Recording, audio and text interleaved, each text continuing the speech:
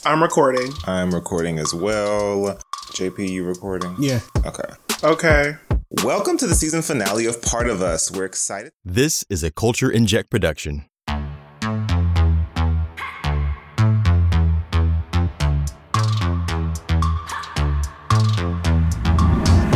Welcome to the season finale of Part of Us. We're excited to have a special guest with us today, a loyal listener and occasional writer-inner, Romello.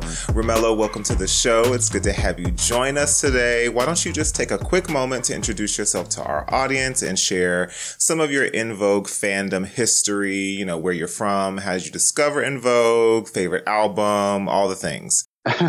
Thank you guys for having me. So my name is Romello Estrada. I've been a fan of En Vogue, I want to say, maybe for almost a decade. I think since my early 20s.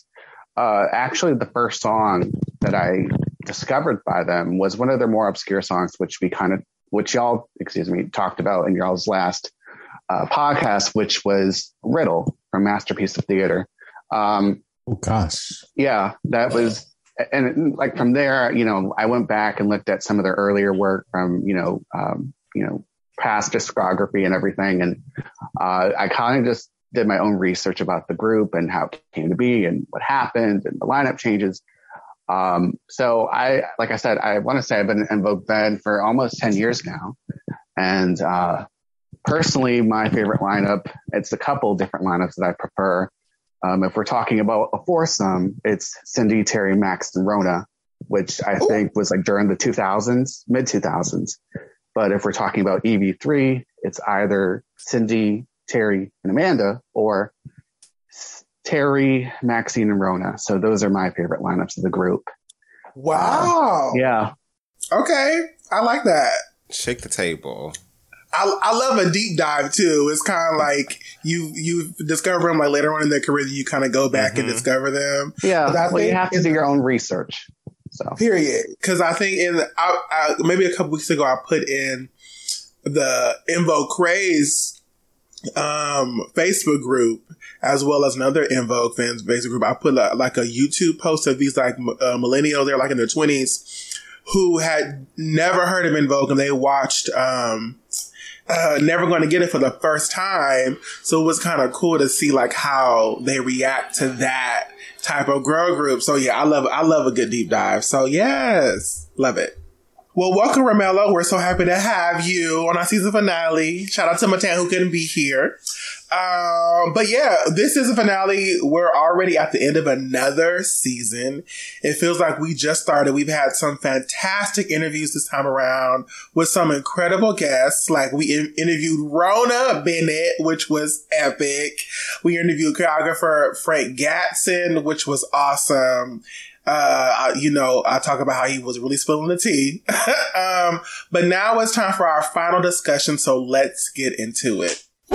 Let's reflect on the previous episodes of this season. We've had some really interesting conversations. We've explored the music of En Vogue, including their Funky Divas tour, and had some awesome guests join us. So what were some of you guys' favorite moments or topics of discussion from this season? Let's start with you, Romello. I guess probably the deep dives with some of their discography, for example, Masterpiece Theater,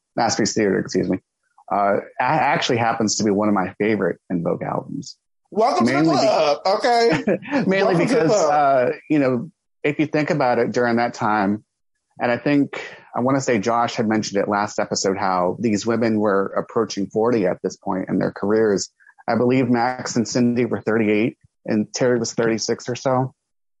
So, and not only that, they were going into a part of music in which they hadn't really explored before, uncharted territory, really. It was the fusion of R&B and classical music, which I like to dub Baroque R&B, in a playful term. But I thought Masterpiece Theater was one of their finest recordings. So again, the deep dives, I think also a lot of the background episodes in which we talk about each member individually. The one with Terry Ellis, I really enjoyed. And aside from Maxine, she's probably one of my other favorite members because she has been consistent from day one. She's always been there throughout the lineup changes, and she's been very loyal to the group. So those were some of my favorite memories as far as the podcast goes.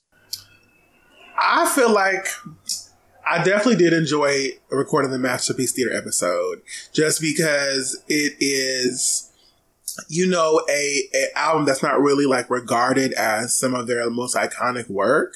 It's always a reference to their earlier work, but Masterpiece Theater is like, it's a hidden gem. So really being able to deep dive and talk about what songs are good, maybe people who aren't really familiar with the album will go back and listen to it and kind of find their favorites.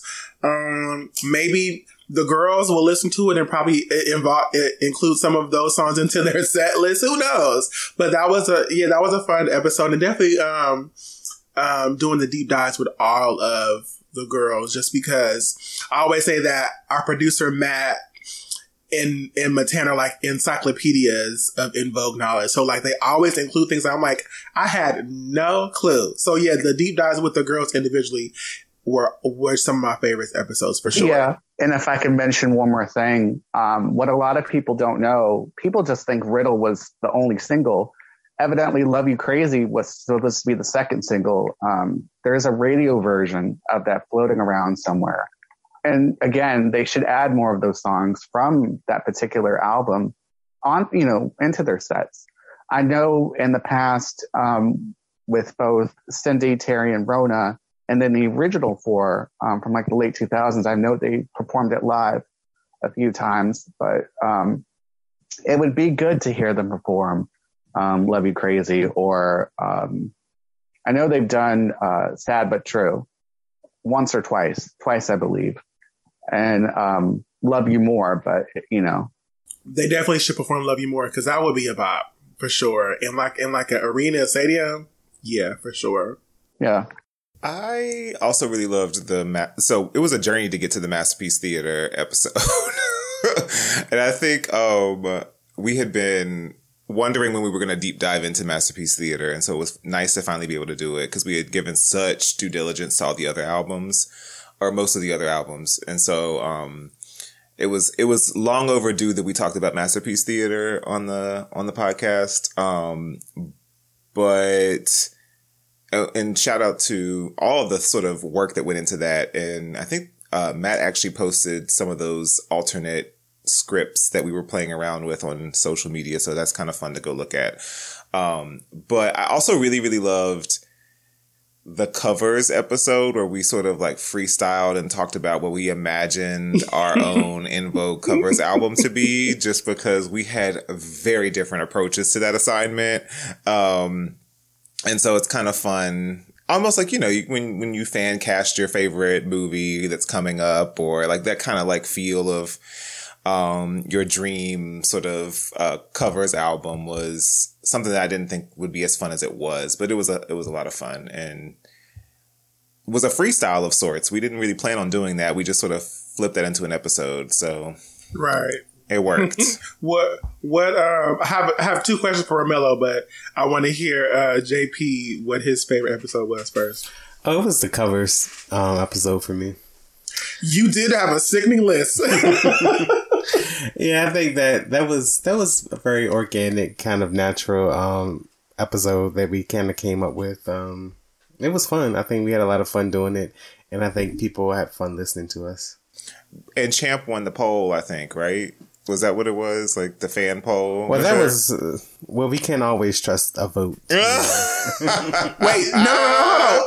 I didn't know that. Did I really win the poll? Yeah, you did. What? Yeah, I don't know that we ever came back and reported on it. We never came back to report on it, I don't think. But yeah, you won the... It was by a hair. Don't get it twisted. It wasn't an overwhelming... By a hair with who? No. I gotta go dig it up, but I think it was like... I think JP and I were tied, and then you were first, and I think you maybe had like a handful of it was a good handful of votes ahead. So look, I had no clue, but thank you guys for voting for me, because I'm that girl. No, I'm kidding. No, I didn't have no clue. That's dope. So my question for Romello is, who did you vote for, and what are 3 covers that you think In Vogue should cover that we probably mentioned or didn't mention? Well, as far as your first question, I didn't get a chance to vote because I was so busy doing stuff off of the internet. I had taken a break for like a week or so. So sorry about that. But for the second one, when you say covers, you're talking about songs, right? Obviously. Yes. Yeah. Well, if I can remember from the letter I submitted way back when you guys did talk about the covers, I know I had mentioned some Destiny's Child songs, like Lose My Breath, Girl, Cater to You. But there were some other ones, Knock on Wood by Amy Stewart, which also is a cover. And then maybe either Funk Boutique or Wishing on a Star by the Cover Girls. Ooh. The latter being also a cover as well. That would be really yummy. Wishing on a Star. That would be a great one. So, as is our tradition on season finales, we like to ask if any of us have discovered something new about En Vogue or experienced a change of heart on any topic. So, Josh, let's kick things off with you. Did you learn anything new about En Vogue, the group's music history, or impact on the R&B and pop music industry that you didn't already know? I don't know that I necessarily learned. There are certain things that always, like Champ said earlier, like these little facts that sneak their way into the scripts that I'm like, oh, I definitely didn't know that detail. I think the deep dive into the Funky Divas tour was like territory that I wasn't as familiar with. So that was kind of fun to sort of talk about. Like, I knew about the tour, obviously, but to understand it in detail was like, oh, I understand now what kind of like venues they were in and what the stage setup was giving and all of these sort of things that when I dream it up, because I wasn't necessarily going to that show, I'm like, oh, okay, that's kind of cool to be able to put that layer of details on it other than just the photos I had seen. So that was like a fun one. And then also like the deep dive into the men was kind of interesting to me just because, it's always controversial when we bring up the men in Vogue's lives on the podcast, but I think it was good context that we hadn't really done before as to like how involved these men were and the shaping and sort of evolution of En Vogue and continue to be fair. So, I like those kinds of episodes because they give us, I'm a context girl. They give us the context to understand sort of like how and why the history has been the history. So. Yeah, I didn't know anything much about the Funky Divas tour. Like I had never really seen anything that I knew was from that tour or like, or seen the clips from that tour. So that was interesting. I guess for me, I haven't really noticed anything too different from the group. I guess the only thing I can say, I forget what episode it was, but somebody had mentioned that I guess during the 2000s, when Amanda was still in the group, you know, they had done an interview somewhere and one of the girls had mentioned that they wanted Missy Elliott on like their record or something. And Terry was like, well, if we can afford her. And it kind of made me think, well, damn, you know, you guys are this big of a group. You should have the budget to, you know, be able to hire these people. And, you know, to find out that that they were limited to a certain amount says a lot. So I guess that's the only thing I can think of. I feel the Funky Divas Tour 1, like I said, like I wasn't like old enough to even recollect that entire situation, but being able to revisit it, the costumes, the audio, the set list, you know, the acting portions, like all that was really cool to kind of do a deep dive. And also I really enjoy that we've implemented this rare track segment just because I discovered a lot of versions of songs, a lot of features, and a lot of En Vogue, you know, unreleased stuff that I've never heard before. And that I wouldn't even know how to find. So how they make it on the internet is like unbeknownst to me, but I love our rare track segment because it does like give you know, a deep dive and, more music to like listen to because it's not necessarily mainstream or available to stream anywhere. So yeah. Right. And if I could piggyback off of that, Champ, what a lot of people don't know about me when it comes to En Vogue, as crazy, and I know I'm probably going to get a lot of flack for this, But a lot of my favorite En Vogue songs happen to be the ones that, people rarely know about, more specifically, the ones that they were features on. And I think it's because, again, it was a previous episode. We talked about how they just wanted to work with Denny and Tommy. They didn't want to branch out and work with Darkchild or Scott Storch or Stargate or, any other producer other than those two. But when they were features on other songs with different artists, it kind of gave us an idea of what could have been had they been more open-minded. Mm-hmm. For example, Glamorous with Natalia, Never Stop with NJ Brasco, the 2002 version of Free Your Mind with Sub 7, and then obviously What's the Fuss with Stevie Wonder. Those are probably some of my favorite En Vogue songs, as crazy as it might sound, aside from the ones from Masterpiece Theater and Soulflower and stuff like that. What the Fuss was like a moment for me too, because when I saw that, when it said featuring En Vogue, and although they were like a very small portion of that song, and I wish they had more time. I wish they maybe like one of them was able to like do like a bridge or something. I don't know.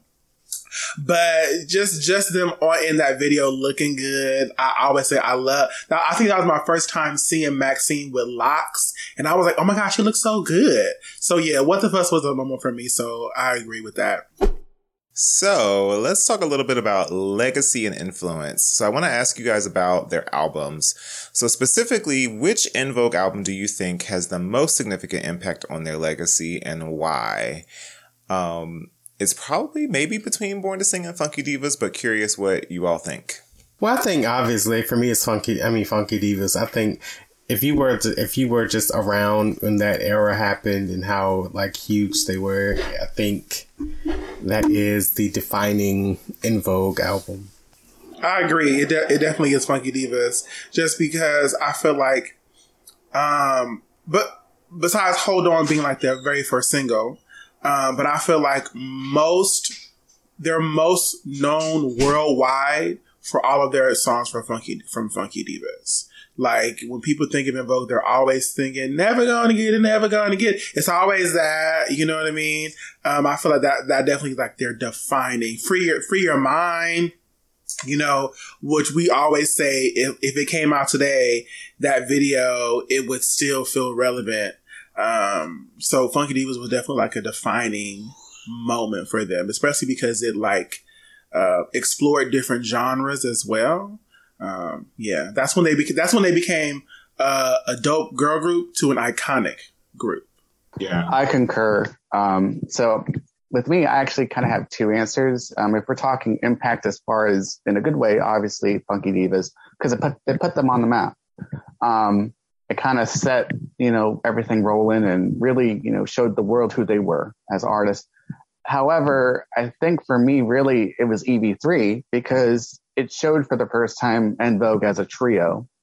And in Dawn's absence, there was a certain part of the sound that wasn't there anymore. And it kind of, unfortunately, led to the downfall of the group, in my opinion. That's valid. Yeah. I think I agree with what everybody said. It's definitely like they came out the gate swinging on Born to Sing. Like it wasn't like a slow burn. Like they came out big, but it really is Funky Divas that kind of like substantiated and solidified like, oh, they're like not to be effed with. Right. But then, yeah, like the impact on legacy, like you said, can go both ways. So like, what's the thing that kind of like hit them the hardest legacy wise? It probably was when people saw for that first time in the EV3 era that Dawn wasn't there, and that sort of rattled things. And I do imagine like, how would the legacy have been shaped differently had that EV3 era actually been a Dawn filled EV3 era? Like it could have changed everything, or not even that. Had Rona been brought in way back when in 97 instead of 03 into the group, where they still could have continued on as a foursome, they just would have had a different member, obviously. So it wasn't even just about Dawn leaving. I think it was, like I said, also a part of their sound that was missing. part of the equation. It was, almost like it's unfinished. That is a good point. I wonder, I don't think we ever really talked about it. Well, we did talk about it for a second, but I do wonder, do they regret like not bringing in a fourth member immediately? You know what I mean? Like, I wonder, do they wish that if they had just added a fourth member right when Dawn left, had that maybe changed the trajectory of the group? Because even just getting the press of, oh, you replaced her, there's a new member. I mean, that adds a certain level of buzz and interest and, media frenzy within itself, which can help push records and, all that. Right. But then there's the other piece of, even when they first became a group, they were supposed to be a trio anyway, but the producers, heard Terry's voice, of course, and they decided to add her. But in my opinion, had they started out as a trio, personally, I would have had, Dawn not be in the group, and I'll elaborate on it. Obviously, we've seen throughout the years, whether it's on TV shows and social media, whatever, she's pretty much said in her own way that, she enjoyed being in the group to an extent, but she also wanted to do her own thing. And I've been thinking about this recently. I'm like, well, maybe Dawn is better. Maybe she was better off as a solo artist. Maybe that's what she should have been from the jump. Because look at her track record. She's been in and out of En Vogue. She's been in and out, or she left Lucy Pearl. Even on the R&B Divas, there was a snafu with that. I still remember that one scene when her and Little Mo almost got to scrapping. And yeah, when Dawn was like, "Where's your God at? Where's your God at?" And Mo was like, "My God's right here. He don't quit."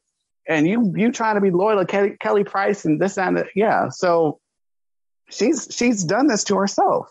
I love Dawn. Dawn is a Sagittarius just like me. I love her. That's my girl. But I have to, hold her to task. And that's what it is. Agreed. Drag her, Romello. I agree with you. No, I'm kidding. But it's true. Perhaps because we talked about that in a previous episode when we were talking about like how Tom and Denny were like they were faced with having to choose between Dawn or Terry, and it's like, well, maybe and there are people, there are men and women artists who come up in groups and then they springboard into solo fame. So perhaps that was like, that was probably, she was meant to be a solo artist essentially. And it also made me think about the era when Don't Let Go came out. Like that, a lot of the girl groups were very fashioned for like a lead singer in like the doo-wop pops. You know what I mean? And so because Don't Let Go was like their like, it really springboarded them into like worldwide mainstream, and everybody was so fixated on like, oh, Dawn was leading that song. She was like the lead singer. So it's like, oh, well, the lead singer left, so maybe we're not, you know what I mean? Cause people think like that. People are wired like that, Last episode when I had submitted my letter, that's why the one before that when you guys talked about Terry and you guys read my letter and I said that Dawn carried En Vogue. That is why I said that, because yes, all of them have unique voices. They all stand out on their own in different ways. But in my opinion, I think Dawn's kind of projected more. And, if you were to kind of reduce En Vogue to one singer, to one person who kind of stood out both vocally and aesthetically, in my opinion, it would be Dawn. She kind of gave that edge. She served a lot of the sex appeal that the group acquired. Yeah, I think JP, I assume you agree, JP? I mean, when he's right, he's right. I don't know what else. You were about to say something, Josh? Oh no, I think like Dawn, I think it's more or less like she's like the catch-22. She's like, she is the gem, I think, inside of the group. And I think she's also the group's biggest challenge. So like, it's kind of weird. But I mean, we talked about this before that, a lot of the girls before En Vogue were working on solo things. Dawn, namely, being one who had we saw this sort of mystery album that she doesn't claim come out, that, says very much that that's the space she was in, right? Was, I'm going to be a solo artist. And so it's a lot to go and sacrifice the amount of like sort of space you're allowed to have when you go into a group. And so we kind of should have known from jump, but we didn't know those details back then. We just assumed, everybody's down to be in a group. Everybody's like 100% in this. This is sort of this is the only end goal. But, for sure, Dawn is the one. If any of them were going to be solo artists, Dawn was the one who had the package. So I think it was when the group was on the Wendy Williams show, like back in 2018, and Terry had told Wendy, while we're still a group and while we still operate as such, we're each individuals. We each have our own aspirations, and if we want to leave to go pursue those aspirations, we should do so gracefully. We can even look at Destiny's Child. They started off as a foursome and then continued on as a foursome when Latavia and Latoya were replaced with Michelle and Farrah. And then they became a trio, and then they each branched out, did their own thing, and then they came back in the mid-2000s for their final album, and then finally went their separate ways. And me personally, I don't think there's anything wrong with that. People are going to want to do their own thing. And I think it's sometimes good to have time apart. And I remember, I think it was either Michelle or Kelly, they had said that on the Oprah show when they came back. I think it was in 2004.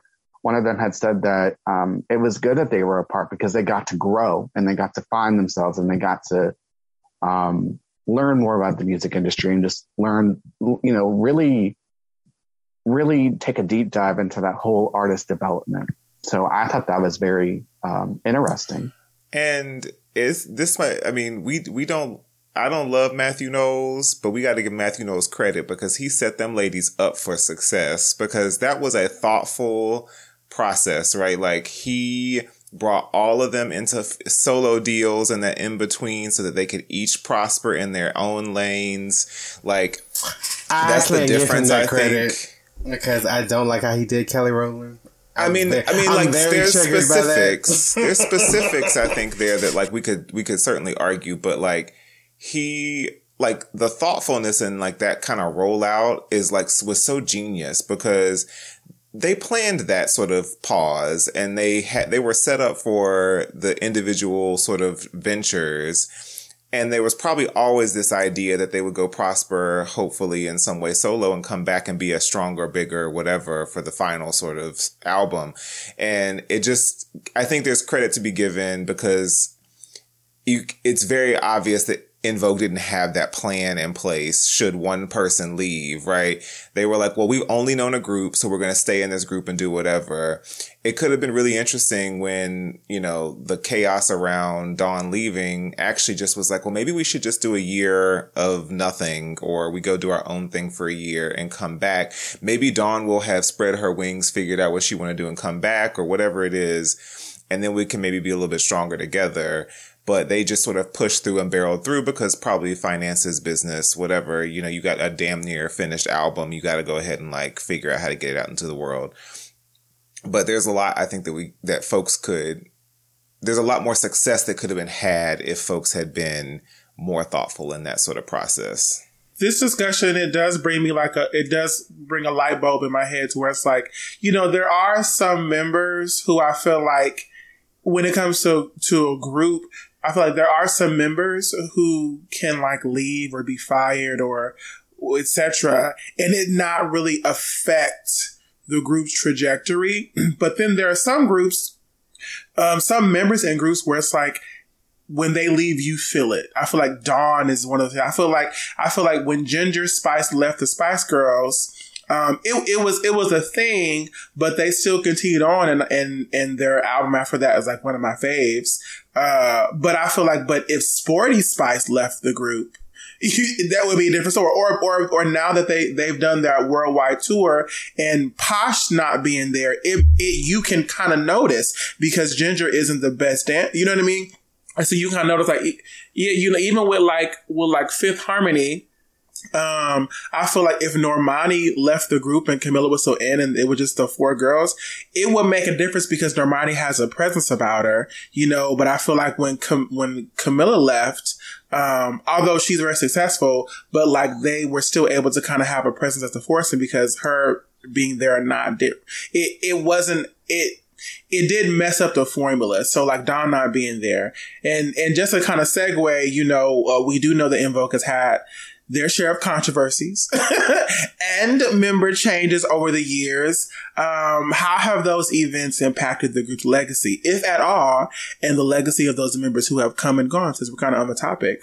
I think it's unfortunate, though. I think their legacy, I've said this before, but I think because the reason En Vogue isn't in the conversation of receiving some of those, you know, Lifetime Achievement Awards and all of that is because they're not the originals. You know what I'm saying? Like, I think because they're not together, they're missing out on some of the flowers that groups like SWV and Escape are getting right now. You know, so it definitely negatively contributes to their legacy because literally.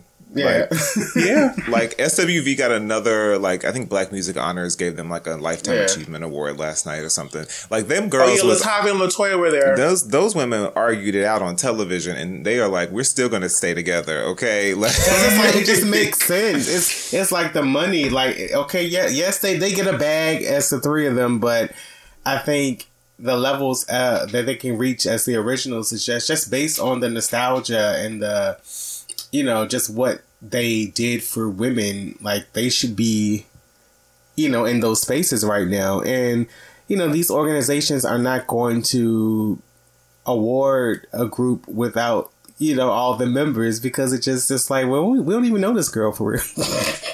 Well, no shade to Rhoda, but it's like, yeah, you've been here, girl, but you're not who we know. And I mean, it's valid. That's you know valid. what I'm saying? Like, you're not on the hits. You know, that's just kind of what it is. it matters when Rona came in. Like, if Rona had come in, like, way earlier, but, you know, Rona's got a number of years, like, junior to these ladies. So, like, but when iconic groups do switch out members, like Destiny's Child, for instance, like, but they're in that peak of success, it's different than when you've sort of had your flop album, quote unquote, and then you're regrouping to try to figure out how to keep something that's already off the rails from going further off the rails. And so, yeah, I feel bad in that regard, because I think that if the tables had been turned, if things were different and the trio just was, you know, Terry, Cindy, Max, and they carried on that way, then I think we would see, even in the absence of Dawn, we would see the accolades that are happening now for a lot of other groups. So I don't think it's a necessity that's all four.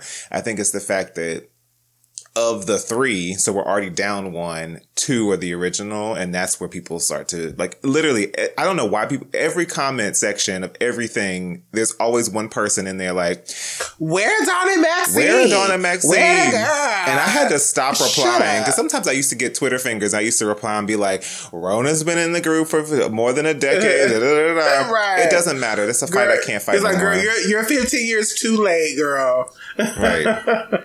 Because it's funny you mentioned that, because I was listening to 3LW the other day, and oh yeah, that's one group. Yeah, just hearing about like how when Notori left, and then Jessica was brought in, and they had that whole, like, I think it was from 03 to like 07. They were working on that whole shelved album, which never came out. I think it was called Phoenix Rising or Point of No Return or something. Mm-hmm, and even in her absence, I mean, they still got to do things. They still got to show up at award shows and do little endorsements and performances and stuff. But there was a noticeable difference. And I say that to say within Vogue, you know, yes, they've had different lineup changes. And unfortunately, that has impacted their legacy. When people see En Vogue, they see Cindy, Terry, Maxine, and Dawn. And I remember Dawn in one of those several YouTube interviews, Instagram interviews she did, you know, when she was talking about Rona, she had mentioned, which a lot of the fans are thinking this, I can tell, but she had mentioned that how with Rona, when she came into the group, it's not like how she was like Michelle of Destiny's Child, where she came in and she brought them hits and she contributed, her own, unique style and really elevated the group to stardom. Rona contributed, and I agree with Tom on this. She contributed, but she didn't really make the group better. She kind of kept it constant. And yeah, they've had albums and everything and done shows and they do all these projects and cameos and endorsements or whatever. And even Dawn said it, when her and Maxine are there, they have number ones. With Rona there, they have number 11s, as the case was with Rocket. Dawn! I'm just saying. I see both sides, and I'll agree with Dawn with when she's right. Rona, she's not like Michelle in which she brought the group hit. She's contributed in her own way. I don't think Michelle brought Destiny's Child hits either. Now Michelle didn't really bring them hits. She just happened to be on. She got on the train at the right time. Right. It's like about y'all remember when in Vogue, not in Vogue, but when Destiny's Child was being honored. In Tierra Marie and A-Marie and Rihanna, did that little, yeah. So it's like, they were honoring Destiny's Child and their legacy essentially. But the reason why Michelle could stand there, with those three and not the original other two, Lil Tyva and LaToya, is because she came in at the tail end of Writings on the Wall. She was on the Say My Name Bugaboo, Jumpin'. I mean, not Bugaboo, but the Jumpin' and Say My Name video. She was on Survivor. She had a verse, on Survivor. She was there for Lose My Breath. So when Destiny's Child was like, making that curve into mainstream worldwide fame from just being like a R&B black girl group, she was there. So she was a part of that like shift in legacy. But like, I understand that point where it's like, yeah, Rona, she came into the group to kind of fill a space, so they can tour, they can have people Harmonies, because, in the In Vogue legacy isn't about a duo, that would pretty much be, you can't do In Vogue with a duo. You just can't. That's not the aesthetic. So she came in to fill a place as amazing, because I stand Rona. Like, I think she's freaking amazing, but it's true. Like she filled a void because they needed a 3-part harmony. They needed a third member to kind of do the doo-wop pops or whatever. So it's a valid statement. And yeah, because of the original 4, I do agree with JP, that there are some things being missed out on because it's not the original lineup. Unfortunately. Mm-hmm. But I will say this though, 2 things actually. As far as En Vogue being a duo, we've only seen that once. And that was in 2003 when they recorded that song, that cover of that Bee Gees song, How Deep Is Your Love, when Amanda left. And I think somebody had said that when the En Vogue craze, when the Yahoo group was still around, somebody had asked, I guess it was Amanda Cole's husband at the time, like if En Vogue would continue on as a duo. And he said that was originally the plan. But I guess they just decided to just keep on with the, 3-member formula. But as far as Rona goes, and I've maintained this and I've said this, if God forbid, if En Vogue was to be reduced to a solo act, so not a quartet, not a trio, not a duo, or not even a quintet, but one person, Rona, in my opinion, can cover all the girls' parts. That's how, in my opinion, her voice is very multidimensional and versatile. And to that, I say not bad for replacement, huh? That's true. Period. That's true. And to be fair, I think these arguments are great. I also wonder if there's a universe where Rona did come in and wanted to do things, but was vetoed by the legacy members. So like, I imagine that given Rona's extensive sort of solo stuff, like the things that she's sort of done in her career, that she's not someone who sits and sort of just does what is told. Like, I imagine that she has ideas and she, look at Soulflower, like the sort of, they grabbed a lot of her stuff, right? And so, I wonder if you know, in the dynamics of being a replacement versus an OG, like in the dynamics of like pay scales and pay structures and power structures, if Rona did have all of that or has had all of that and we're just not aware of it and it just didn't happen or come to fruition because maybe there's like a priority given to those who are OGs so that they get to drive the ship. They get to dictate what the sort of vision is of the group. And she's might have just sort of settled since then and like that kind of like, okay, I'll just do what you need me to do. The check clears either way. Right.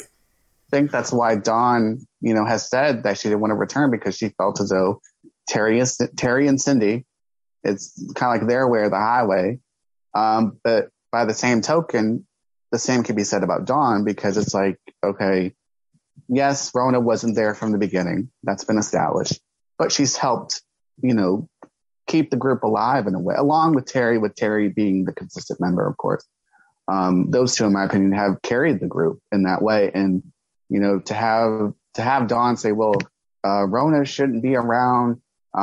She's not one of us. And, you know, that kind of thing. I think that's very unfortunate. And I think it's sad that both her and Maxine to this day, and it's funny with Maxine because Maxine was there when it was, you know, them, you know, with them as a foursome, EV 2.0. You know, she didn't have a problem with Rona then, but it's like now you're siding with Dawn basically and saying, well, you know, Rona shouldn't be here. She's not one of us. You know, nobody knows her, you know, and it's sad that they won't ever accept her as a member, unfortunately. I gotta say that if there was a change in history and In Vogue ended after EV3, like it just ended, that they still wouldn't be getting the same accolades. And like, that's the value I think Rona brings is that regardless of like hits or whatever, In Vogue has stayed a touring act. In Vogue still books somebody's stage and is still, you know, performing for some version of the fandom and new folks who might be there to see another act or something like that. So like those things matter because an SWV wouldn't be where they are getting the accolades they are, Escape or whatever, if they had just tapped out completely. Like you have to still be doing something, and Rona has allowed them to still be doing something, you know? I agree. So, have any artists recorded a cover version of an In Vogue song? Yes. So there is a techno trance artist. I don't even think she's still around. Her name is Nicole Mira. And back in 2004, she recorded like a breakbeat dance version of Don't Let Go. That's the only thing I know about. Oh, period. I want to go because I couldn't think of any covers either, which is interesting because I feel like, you know, you have a lot of new groups coming out. Like there's even like this new girl group. I think that Candy maybe started or founded called Siren. I think they're sisters, but they've been doing like a lot of covers, you know, going viral. And I'm like, oh, I could hear them singing like an In Vogue song because they have those ranges. But it's interesting that nobody has really covered In Vogue songs a lot. But I would love to hear a cover that, of Don't Let Go that I love. It is by Greg Gould and Maxine Jones. I think that's really a beautiful cover. What genre does he sing? I don't know that man. I just know he got him and Maxine are singing the song. And it is and he's from the UK somewhere. But it's a nice like piano version of Don't Let Go. I'm gonna look it up. He's from Australia, I think, not the UK. Okay, I'm gonna look it up. All right, folks. Well, let's switch gears and dive into another interesting topic, the In Vogue fan culture. So let's take a few moments to appreciate the fan culture surrounding In Vogue. I mean, we wouldn't even be here talking about this amazing group if it weren't for the fans who have supported them throughout the years. This podcast is a testament to the love that us fans have for the group. So let's go a little deeper into fan culture and discuss how it has evolved over the years and what it means to be an In Vogue fan today. So the influence of In Vogue on fan culture, you know, In Vogue has had a significant impact on the fan culture, inspiring countless fans to become singers, dancers, and performers themselves. Their music has also served as a source of empowerment for fans, particularly women and members of the LGBTQ+ community. So share some of your favorite In Vogue fan stories or experiences with us, such as attending concerts, meeting members, any of that kind of stuff. Who wants to go first? You should go first, Romello. I wish I could say I had a good memory of En Vogue, like meeting them. I was supposed to go see them. I think it was either last year or 2021. They were in DC. I was supposed to go see them at one point, but I had to work that weekend, so I wasn't able to go. But other than that, I can't really think of anything. You know, I don't talk to any of the members on like Instagram or Twitter or anything. So that's it. Well, Maxine does follow me on Twitter. And okay. And Dawn has blocked me on several sites. As we always reference. She has been blocking me since MySpace. I'm like, I don't understand. Oh my gosh. But yeah, I've never actually met the ladies in real life. I've seen them. I went to their concert they were at Busch Gardens or something a year before last. And that was cute. Yeah, I haven't had the privilege of meeting them yet. And so that would be really fun, actually. I wonder if I always wonder if they listen or if somebody listens or, tells them all that we're talking about. Yeah, what we're saying about them, all the pettiness and all the accolades. Because I remember Matan was saying, Matan met them at the, I guess it was Mixtape Tour meet and greet. And so I remember Matan saying that he asked if they, or identified himself as like someone who was with the podcast. And so I think Rona, maybe obviously because she's interviewed with us, is aware of who we are. But I do think it's like kind of cool that there's like there can be those relationships sometimes with fans and artists. So that's like I think now more than ever, obviously social media, people like new artists, like their entire fan bases are built on interactions that they have, and like they be having whole conversations with people in the DMs. And so like that mysterious or that sort of mystique or intrigue is kind of gone these days. And so yeah, I want my En Vogue story where I met them, but I don't know.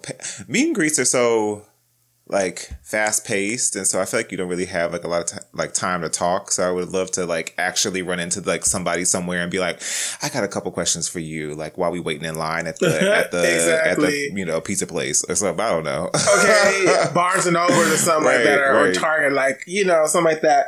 I have two stories that I kind of reference on this podcast since season 1. So for those of you who are new listening, this may be new to you, but one.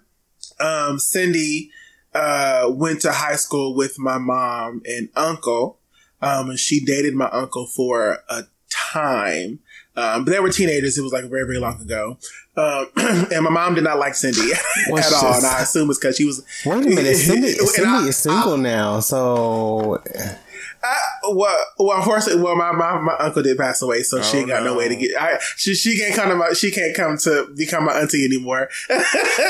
Only in my dreams. But yeah, my mom did not like her, and I assume it's probably because Cindy was a pageant girl. She's like light skinned, but but my mom is light skinned too, and I'm like, Mom, not you treating Cindy the way you got treated as a light skinned girl in Cali too.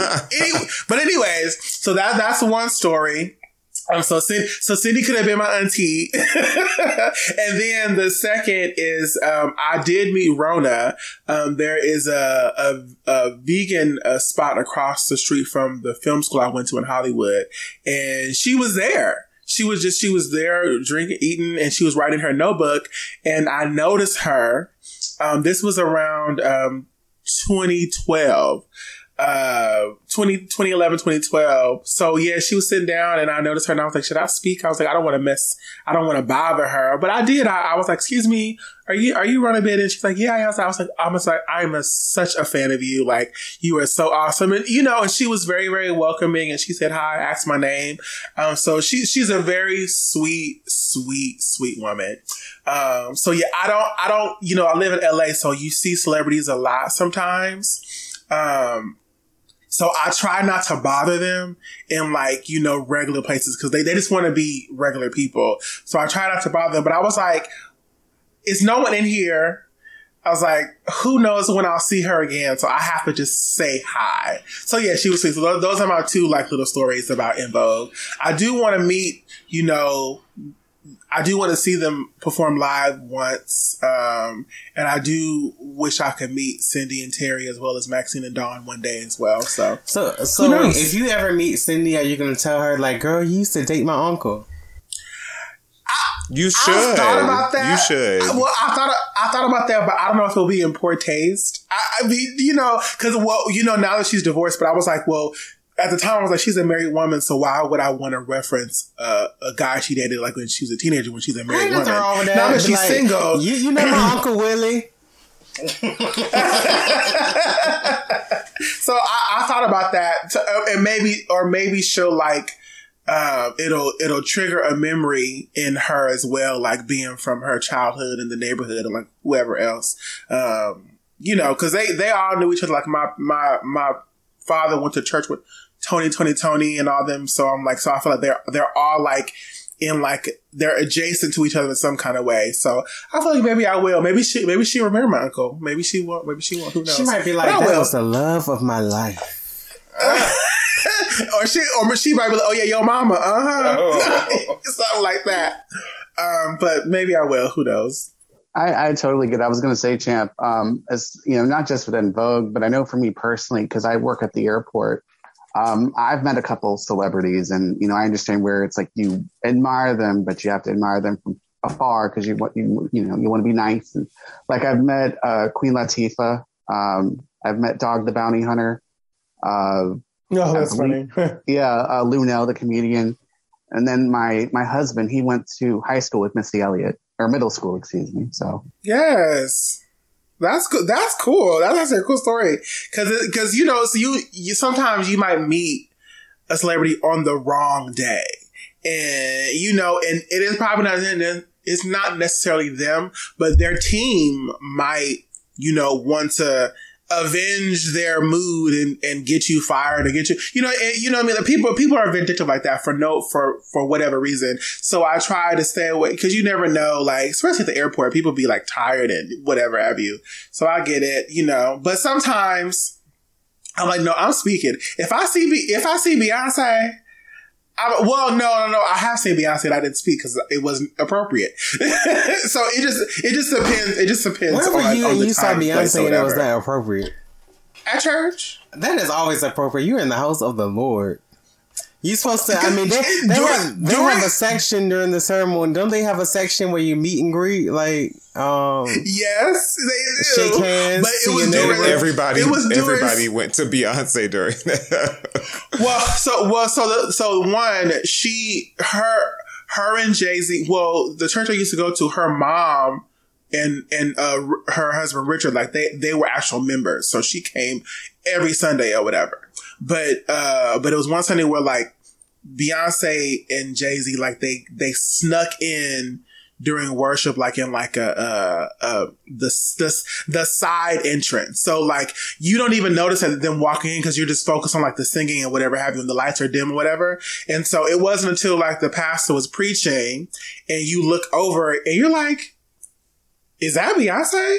And then we're all like in our group chat, because I sang on the worship team, so like we're in our talking about, I think that's Beyonce to the left, and we're all like, that's Beyonce to the left. So so there's no chance to like really to speak to her. And then of course during the benediction or whatever you want to call it, then she sneaks out. So like there's no time to like. But then one guy who worked at the church, he did run around the building to catch her get in the car to get a picture with her. He got a picture? That is, he did get a picture. He got a picture. I would have been in the pews waving like, hey girl. I would have got up. I would have took, you were in the choir, I took my robe off and I would have went and sat as close to her as possible. Right. Okay. We're not singing today. But it wasn't the culture of my church, because like we had a lot of celebrities out that frequented, the church, but it was comfortable because like we didn't like, bombard them with fandom. Like Chadwick Boseman was a member with his wife Simone. Jill Scott came. Common came every. So they come because they're comfortable, because like they're not being treated like a celebrity.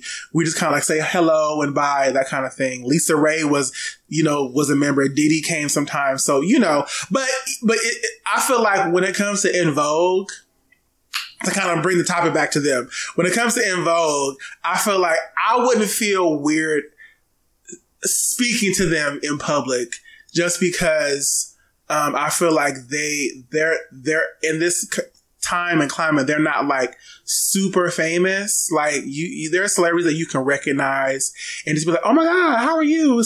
I love you. Versus like if you see, a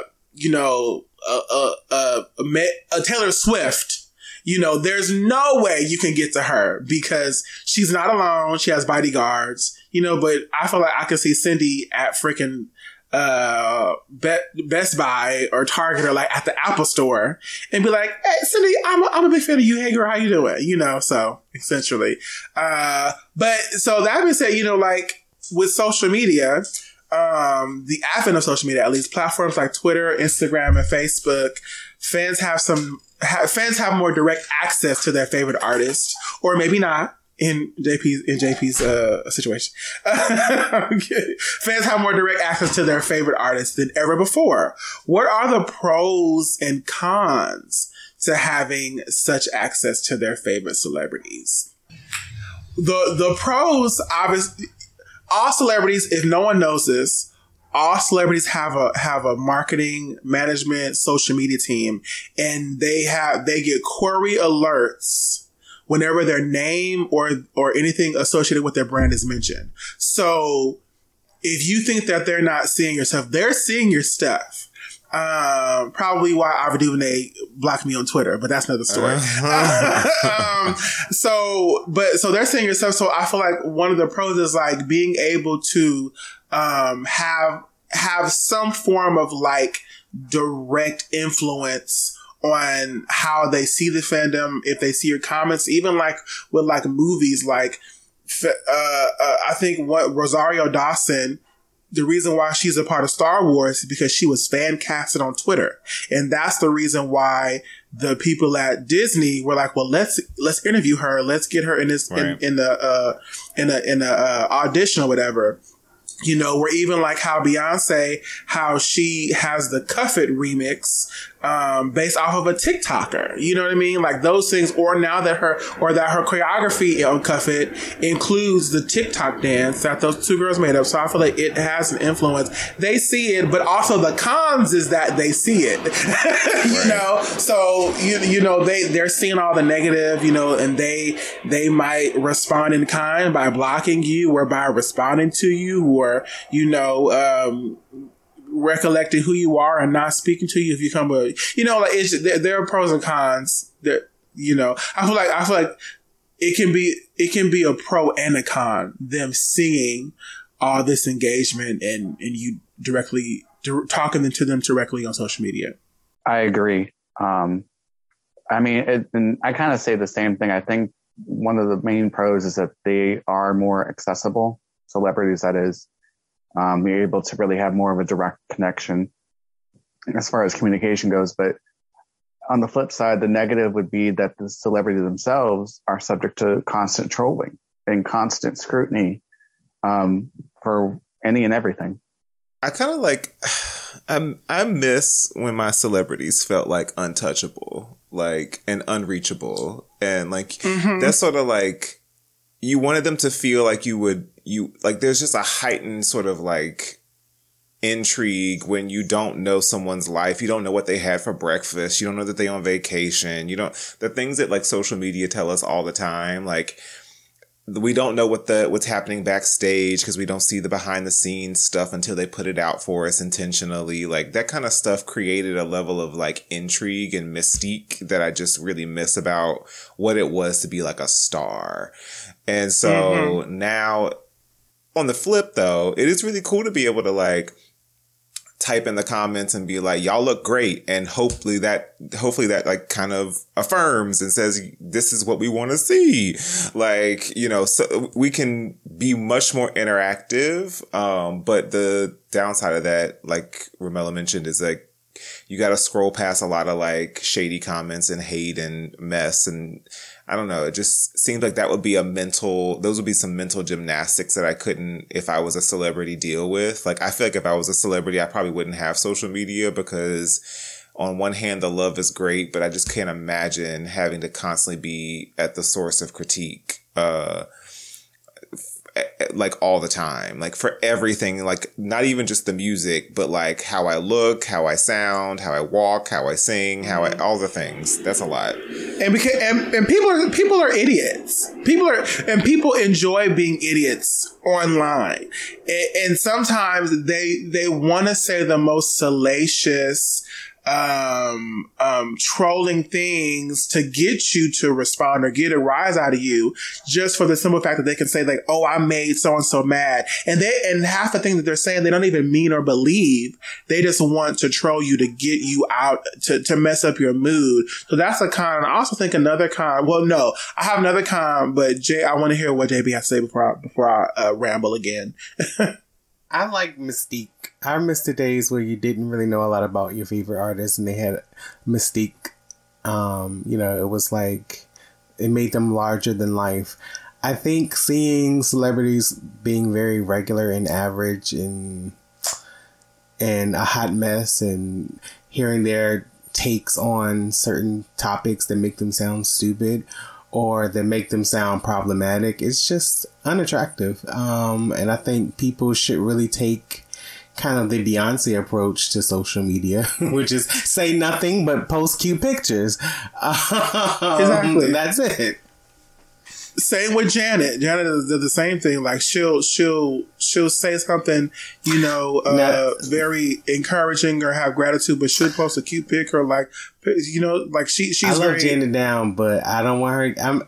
I don't like when she gets on social media looking regular. I don't. Girl, well, that's the flip, right? I don't like it. I don't want you getting on social media with your reading glasses on. Like Janet Jackson, no. If it's not giving like performance ready, I don't want to see it from Janet Jackson because like she's one of those ones that I just hold with such high esteem that I don't want to know that she's made breakfast. Like right. I don't like. Yeah. It's just it ruins it for me. Plus, I think it's so funny because I don't actually think Janet Jackson does any of her social media. Like, I think somebody is doing that for her because she be posting these, like, I think she does post a little inspirational grandmama quotes on Instagram. Like, that might be her. But some of these other things, I think there's a team at play because Janet Jackson, she constantly reposts stuff to her Instagram story of like people dancing or people like, and I'm like, she ain't doing that. Like Janet Jackson is not bothered. She's not. She with her son. But I feel like those are also cons too. I feel like the mysticism of celebrity no longer exists because of social media, and I'm like, I'm a fan of you because of you're essentially like a superhero, like Madonna, Prince, Beyonce, Michael Jackson, Lady Gaga, David Bowie, like y'all, they're like superheroes to us in a way musically. And so I don't want to hear your politics because some people are idiots as well. Like you're probably amazing singer, dancer, whatever have you, but you're probably a sucky human being. and I don't want to know that unless I need to, unless I'm like a biopic and I find out that you're like an Ike Turner. Like that those things are like, it's fine. But I'm like, you need stop responding. Stop. The clap back isn't your thing. Stop being petty, like all that kind of stuff. It's like, don't engage, like stay on a higher frequency because of your status. And I also think another con is, what was I going to say? That some people, and I would say in Vogue as well, just don't know how to use social media. Like, I feel like, at some point, you have to use it to your advantage, and I don't think that In Vogue uses it well. Like, they posted something. This is probably so stupid, but it bothered me. I was like, what the heck is this? But they had posted on their story, they were on their way to, they were in their black and leopard print stage outfits. They were on their way to, like, they they were in a car on their way to somewhere, and I guess the person who managed the social media was like, "Hey guys, smile, do a kissy face to the camera," and like one by one, the girls like blew a kiss to the camera, and I was like, "That is so corny! Like who is doing who?" Well, when you see how like people like Candy Burris is using their social media, and I'm like, you're just recording, pressing record on your Insta story and have them blow a kiss to the camera. I'm like, girl, you need to get off. You know, I was like, no, you know what I mean? I want a con is like using social media to your advantage. So I feel like in Vogue, like, what are y'all known for? What is your legacy? So like, you need to curate content that deals with that. You know, we talked about that, I think in season 2, where we're like, and Vogue needs to do have a month where they just film social media content where it's high def. They have a glam team. They have outfits and they just do stuff like, Derek Blanks. Although his, I think me and JP mentioned it, like his alter ego photo shoots from back in the day are horrendous. They were so bad. but right now, the content he makes for all these influencers and female celebrities, like with all the fashion photos and like even with Candy and the girls from Love and Hip Hop, I think he did one with LaToya, like, you know what I mean? Either way, I'm like, En Vogue needs to be doing that type of content, you know. So a con definitely is, you know, not using it to your advantage in this new age, and that could play a part in them having a new legacy that Rona is a part of, because now you're going viral as a threesome, as a trio in these new ways, you know, and then that could ricochet into, you know, people using your songs and TikToks and it going viral and being shared 20 million times, and now your song is like remixed this way and you know, there's like a cause and effect, and I feel like they're not utilizing it in that way. But yeah, so yeah, I agree with everything that the three of you are saying, especially, you know, with the part about basically with celebrities not being a novelty anymore. There's that chase isn't there, where it's like, you know, compared to like 10, 15 years ago, you see a celebrity on TV or you hear them on an interview or, you know, whatever the case is.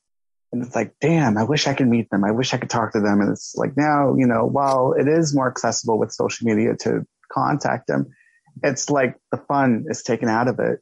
And then, you know, with the girls more specifically, especially with Cindy and Terry, I mean, let's call it for what it is. They're like 60. So if they aren't already, they're heading towards geriatric.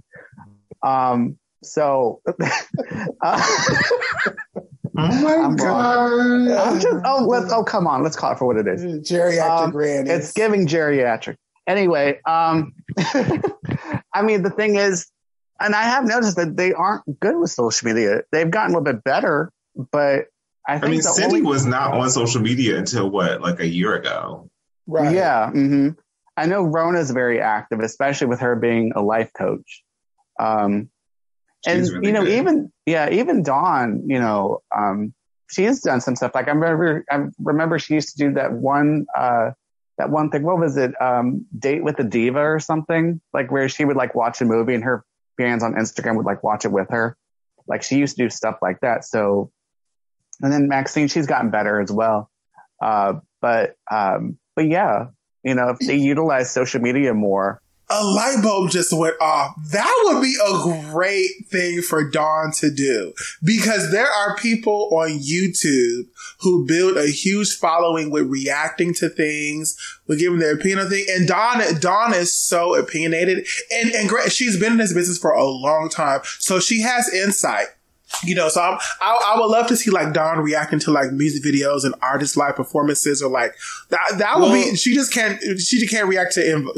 Well, that stuff. was the Don't thing do that. that I was actually. It's so wild that I think we have the same idea but different ways, because I was like, I would actually love to see a reaction series from En Vogue looking back on their videos and then kind of like giving us facts and like trivia and like saying like, Ooh, I hate that. That didn't age well. Or I want to see them consume their own stuff, and even Rona react to things that she wasn't necessarily involved in. I think that might humanize it a little bit or make her a little bit more in the mix. But the reaction videos, like the one you posted the other day, the reaction videos are like a big deal now. Like people love watching people experience something for the first time or relive something or whatever it is. It's funny. It's just something else I thought of. A light bulb that went off in my head, not so much with social media, but more specifically with just giving back to the community, to the fandom. And I'm talking specifically with Rona and Dawn. You know, for two people or for one person who doesn't like the other, for whatever reason, I've noticed with both of them, I think out of all the members, they have in their own way kind of given back to the community. From what I've heard and read, Dawn, I think, used to do like community, like outreach stuff. And then obviously Rona does the, life coach university. And I would think those two would bond over that, honestly, now that I think about it, because I think both of them have an affinity to help others. Mm-hmm. Yeah. It's kind of like when LaToya Luckett and Michelle Williams like had like their best friend era for a while. They're still friends, but like they were like best friends for a time. And I was like, that's so interesting, like how you become best friends with your replacement, and it says love there. So I feel like maybe Dawn and Rona have to connect in a different way. Cause Dawn will only see Rona as like a replacement. And you know what I mean? I've maintained this, if we want to compare En Vogue to Destiny's Child, Rona is to Michelle as Dawn, I guess, would be to Latavia, so to speak. So it is kind of like the same thing. So like I said, it's sad that they can't connect. And it's sad that, even when Maxine was there with Rona, this was a performance member. This was a recording member that you had, and to not acknowledge her, is kind of bogus. Even like I remember, I think it was around the time, like 10 years ago when they were doing that whole lawsuit thing. And Maxine did an interview where she referred to Cindy and Terry as skanks. And then she referred to Rona as that other girl or some chick. So she didn't even call her by her name. So, it just goes to show you, it's like, okay, in one breath, there's like this camaraderie that you guys have, but when things don't pan out, it's like you call this person everything but a child of God and what have you. Exactly. Yeah. Well, back in the day, fans used to rely on forums and fan communities to connect with others who share their love for their favorite artists, since social media wasn't a thing. Although those communities still exist, they have changed over time, bringing in more diverse perspectives and conversations.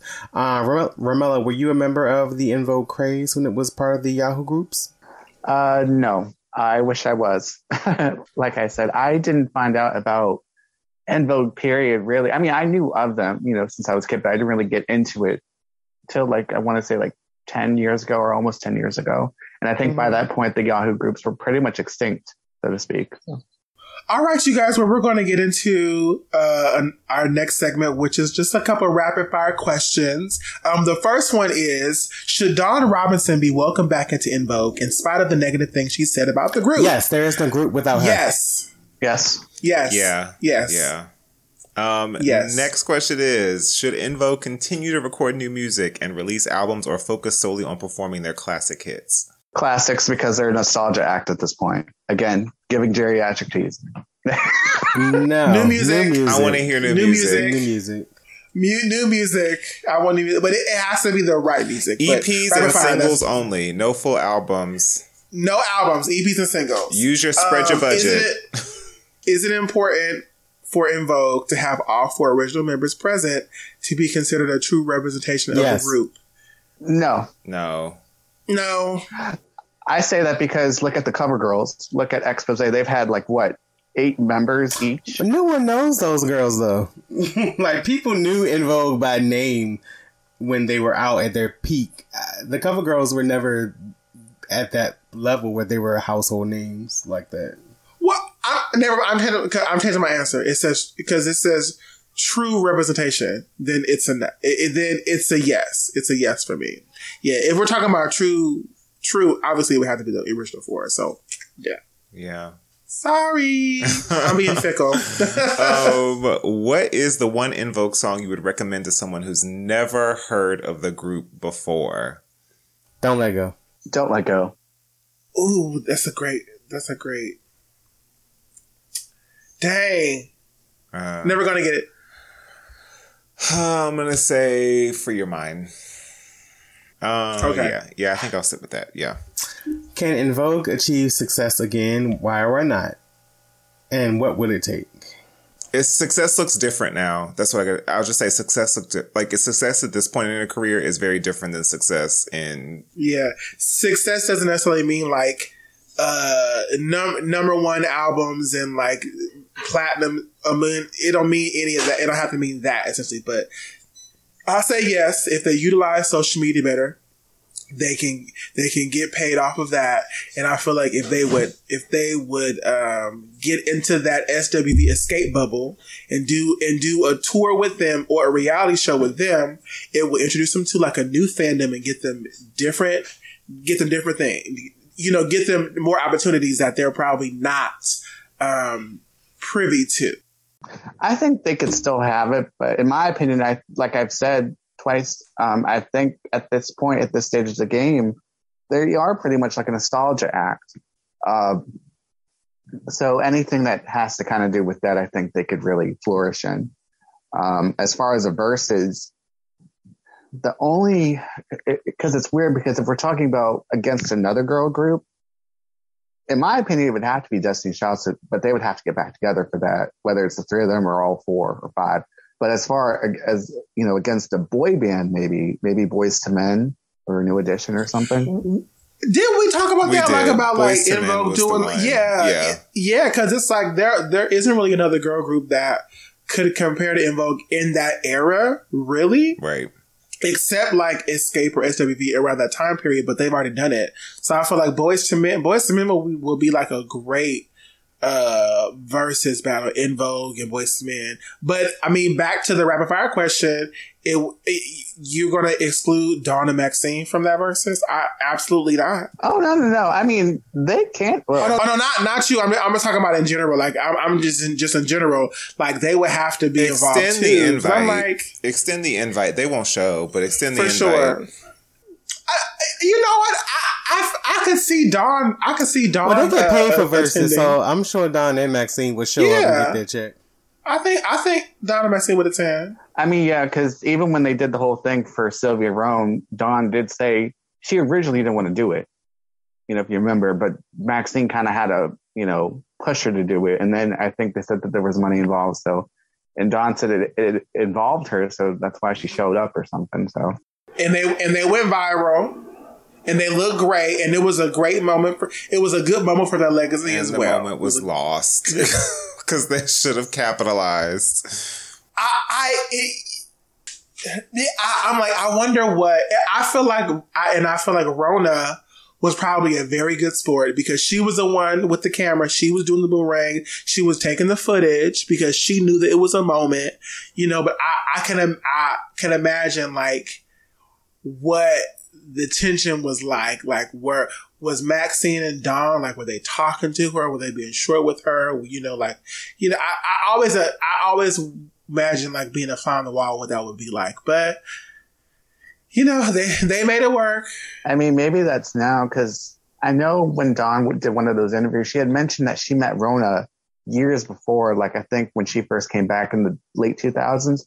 I think they met like on the tour bus or whatever, and they hugged and, you know, they got to know each other. And this is right before they had that BET performance with Alicia Keys, and how even with that, like, Rona was upset that she didn't get to be a part of it because Terry had to let her know, you know, you can't be mad at what people are used to seeing, which is the original lineup. And right. Maxine, I mean, Dawn has always said that, you know, Rona's always been gracious to her and Maxine in public, and she doesn't have anything like bad against her. That was then. Now, as far as now, she has said some things.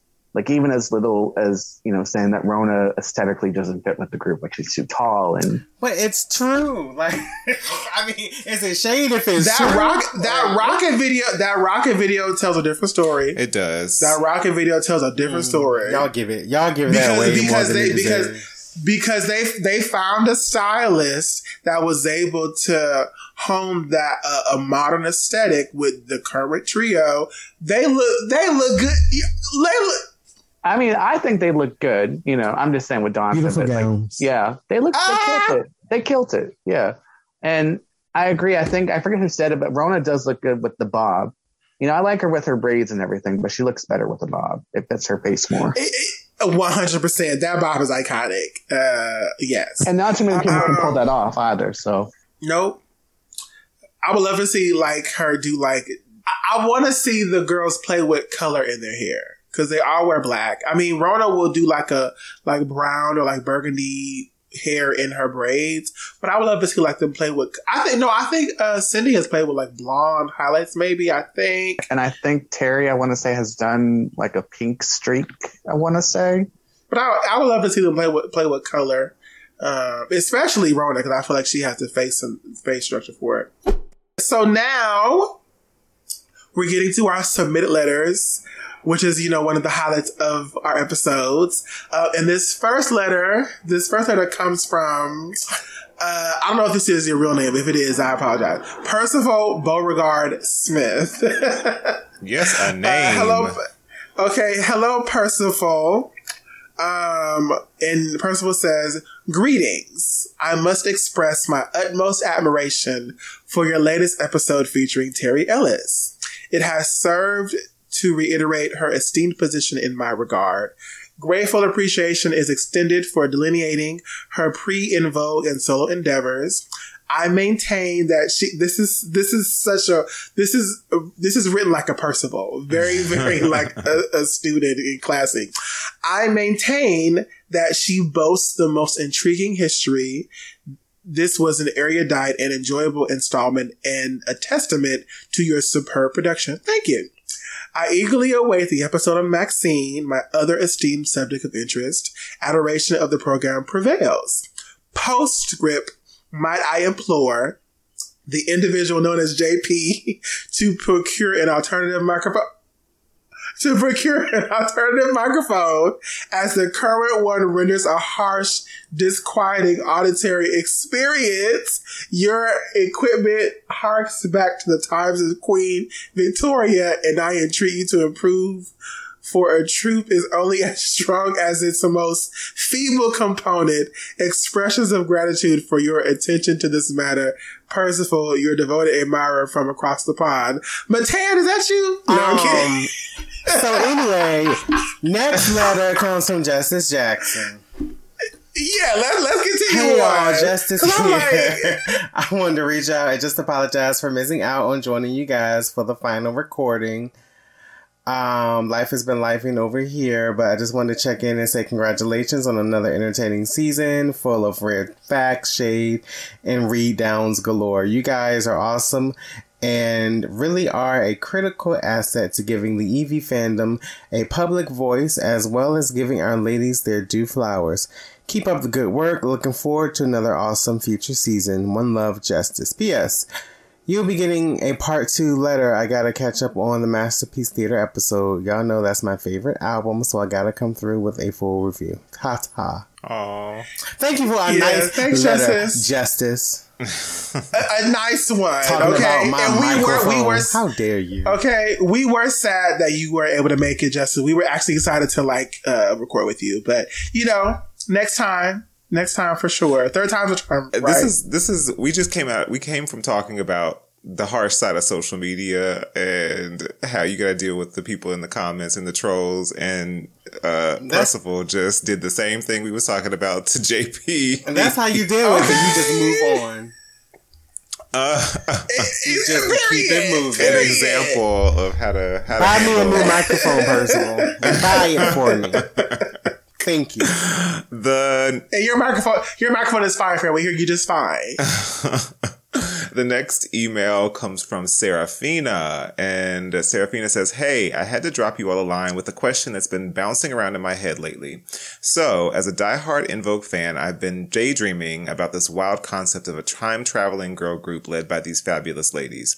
Just picture it, En Vogue with their killer harmonies and killer dance moves hopping through different historical eras. It's like a musical time machine. They could be serenading the Renaissance or bringing in their infectious energy to the 20s. The possibilities are endless, and I can't help but wonder, if En Vogue were to create a time-traveling girl group, which historical era would you want them to revisit and why? Can you imagine their harmonies adding a touch of Vogue-ish flair to the Renaissance, or maybe grooving in sync with the 20s? Or maybe an ancient civilization. Looking forward to tuning in and joining the conversation. Serafina." Serafina, did you come up with the Masterpiece Theater concept? Like, it's giving the call is coming from inside the house. No. This actually is like an interesting idea to consider. I would love to hear them do music like kind of like in the Renaissance era. I feel like we've all been talking about still wanting them to go through with their dance album. So I would love to hear, like them do some voguing stuff. That would be cool. Like something like Summer Renaissance or, something like that. Or Cuff It, I would love that. And maybe like a past era, maybe the 70s. I would love to hear them do some disco. That'd be interesting. The part about the 20s era, I would love for them to do that. Like, some blues, like very like Ella Fitzgerald, Etta James type of material, just be very like, very much like a chanteuse, if you will. It'd be interesting to kind of see them do that type of music and have that approach. I mean, I think they've done this before. They've dabbled in this, but like, I think the 40s, like that sort of like Andrew Sisters, Boogie Woogie Bugle Boy, like era is tailor made for like the harmonies, right? Like, so I think that's a given, but I also really like the Motown era, like that era of girl groups, the Supremes, etc. Like I would have really enjoyed listening to them, not as a cover, but actually like imagining like in this sort of fantastical, like hypothetical we're talking about. Like that would have been really interesting to hear them originate as a group during that era of music, which is such a formative reason why music is the way it is. Motown sort of paved the way for so much of what we like now. So I don't want to hear nothing from the 20s or 30s. I don't know. We weren't even free. I don't want to hear anything from that period, but I wouldn't mind 70s and 80s. JB! We weren't even free at that time. I don't want to hear anything from that era. But yeah, I could do a little disco, Yeah. 70s and 80s were just a great era for music. So yeah, I think they would shine. Ooh. But give them some. I mean, like that post-disco, like the post-disco, like Evelyn Champagne King era of music would have been so good. Mm-hmm. Alrighty then. So you guys, final thoughts. Any final thoughts about En Vogue's music, their legacy, anything that we haven't touched on that's just dying to get out of you? I will say one thing, and you guys kind of touched on it in previous episodes, as with them deciding not to work with other producers. I think that's one of the factors in their legacy, why they haven't been, they haven't gone as far as they can go, because of the fact they have limited themselves to, a certain producer or producers, I should say. And this is why I said in my the other part of my letter 2 episodes ago, why I felt like people like Dawn and Maxine and even Rona, they're a little bit more receptive to experimentation. I think Cindy and Terry, they've gotten so used to, not only with Denny and Tommy, but just, a lot of certain things, even just something as simple as like their color scheme, as far as their costumes go. They've got very complacent and they've gotten comfortable. And yes, it could be because they're older. you know, they're in a different space in their life now where they want to kind of just, you know, just perform and not give it too much thought. But I feel as though had they worked with, you know, say Darkchild or, you know, Raphael Sadiq a little bit more. I know they worked with him on that one song, I think from Electric Cafe, but, you know, if they worked with him more, or if they had like a sound like Lucy Pearl had, you know, when they came out, more of like that neo soul funk type of sound, then they could have garnered more success. So it's not just about like the lineup changes or them just doing the hits. It's a whole bunch of stuff. Because I think En Vogue could do, you know, more like current R&B. They could do hip hop. They've done rock. They've done some soul stuff. They've done some EDM with Electric Cafe. So they have the capabilities to do these things.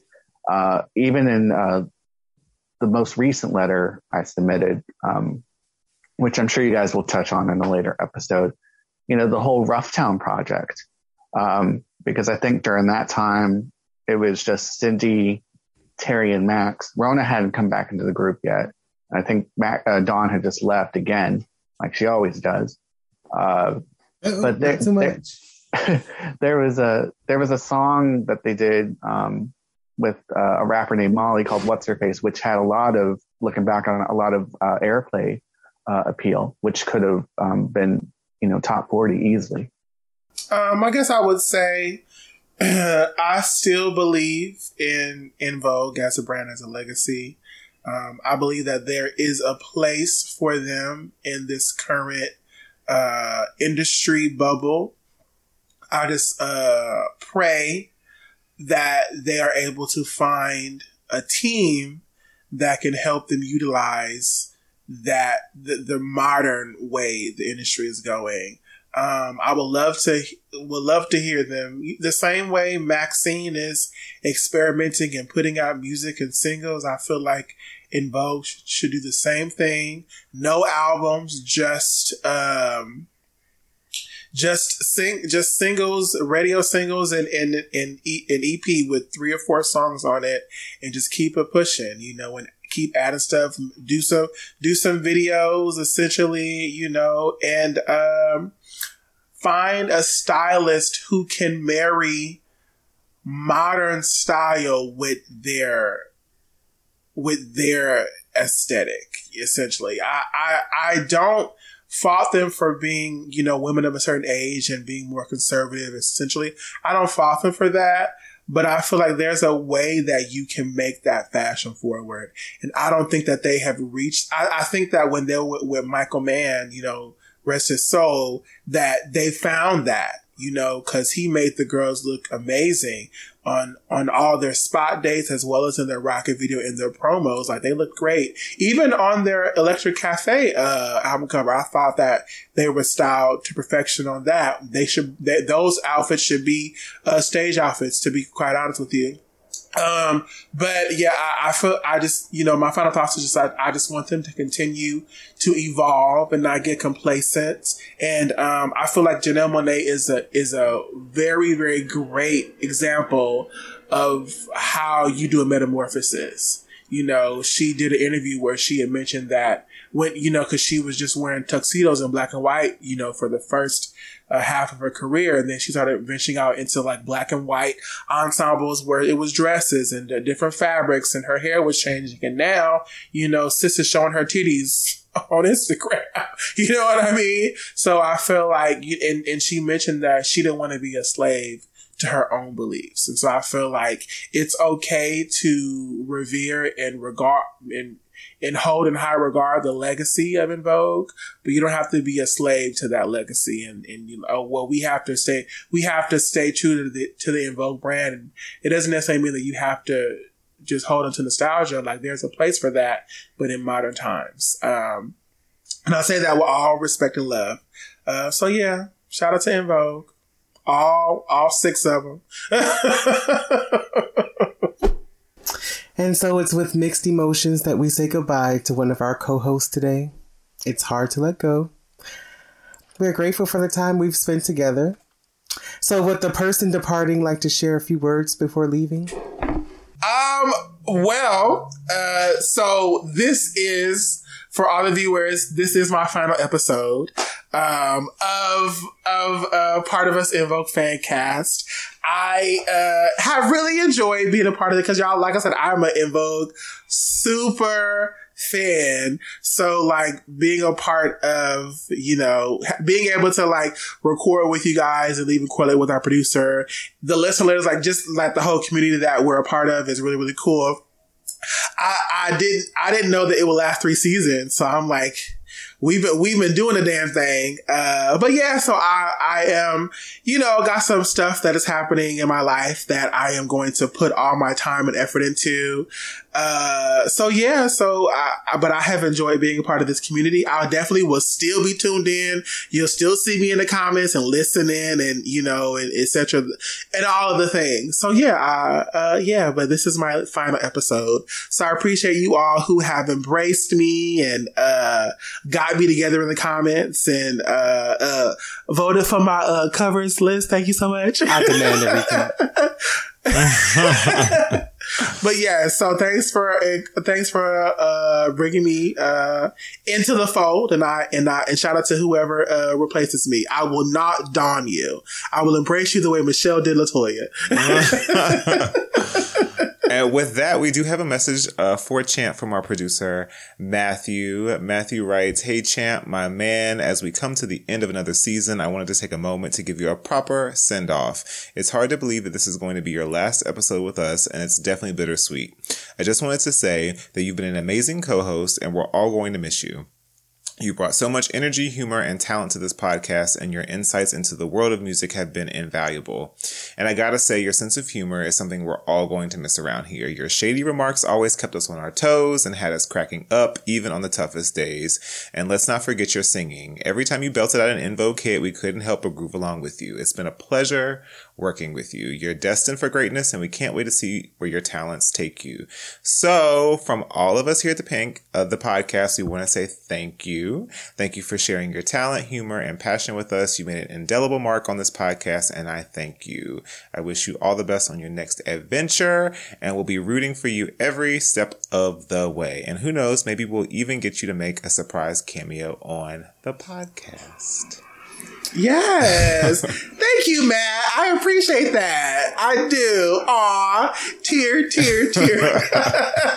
Thank you, guys. Thank you so much. And with that being said, friends, that is the end of our season here. So please make sure that you stream Part of Us on Audible, Apple Podcasts, Amazon Music, Google Podcasts, and YouTube. And make sure you visit us on YouTube, Facebook, and Instagram at In Vogue Craze. And on Twitter, you can find us at Part of Us Fancast.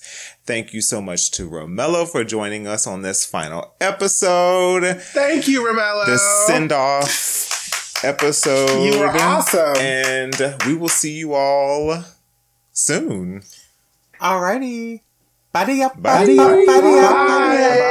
Ciao. Bye. I cannot.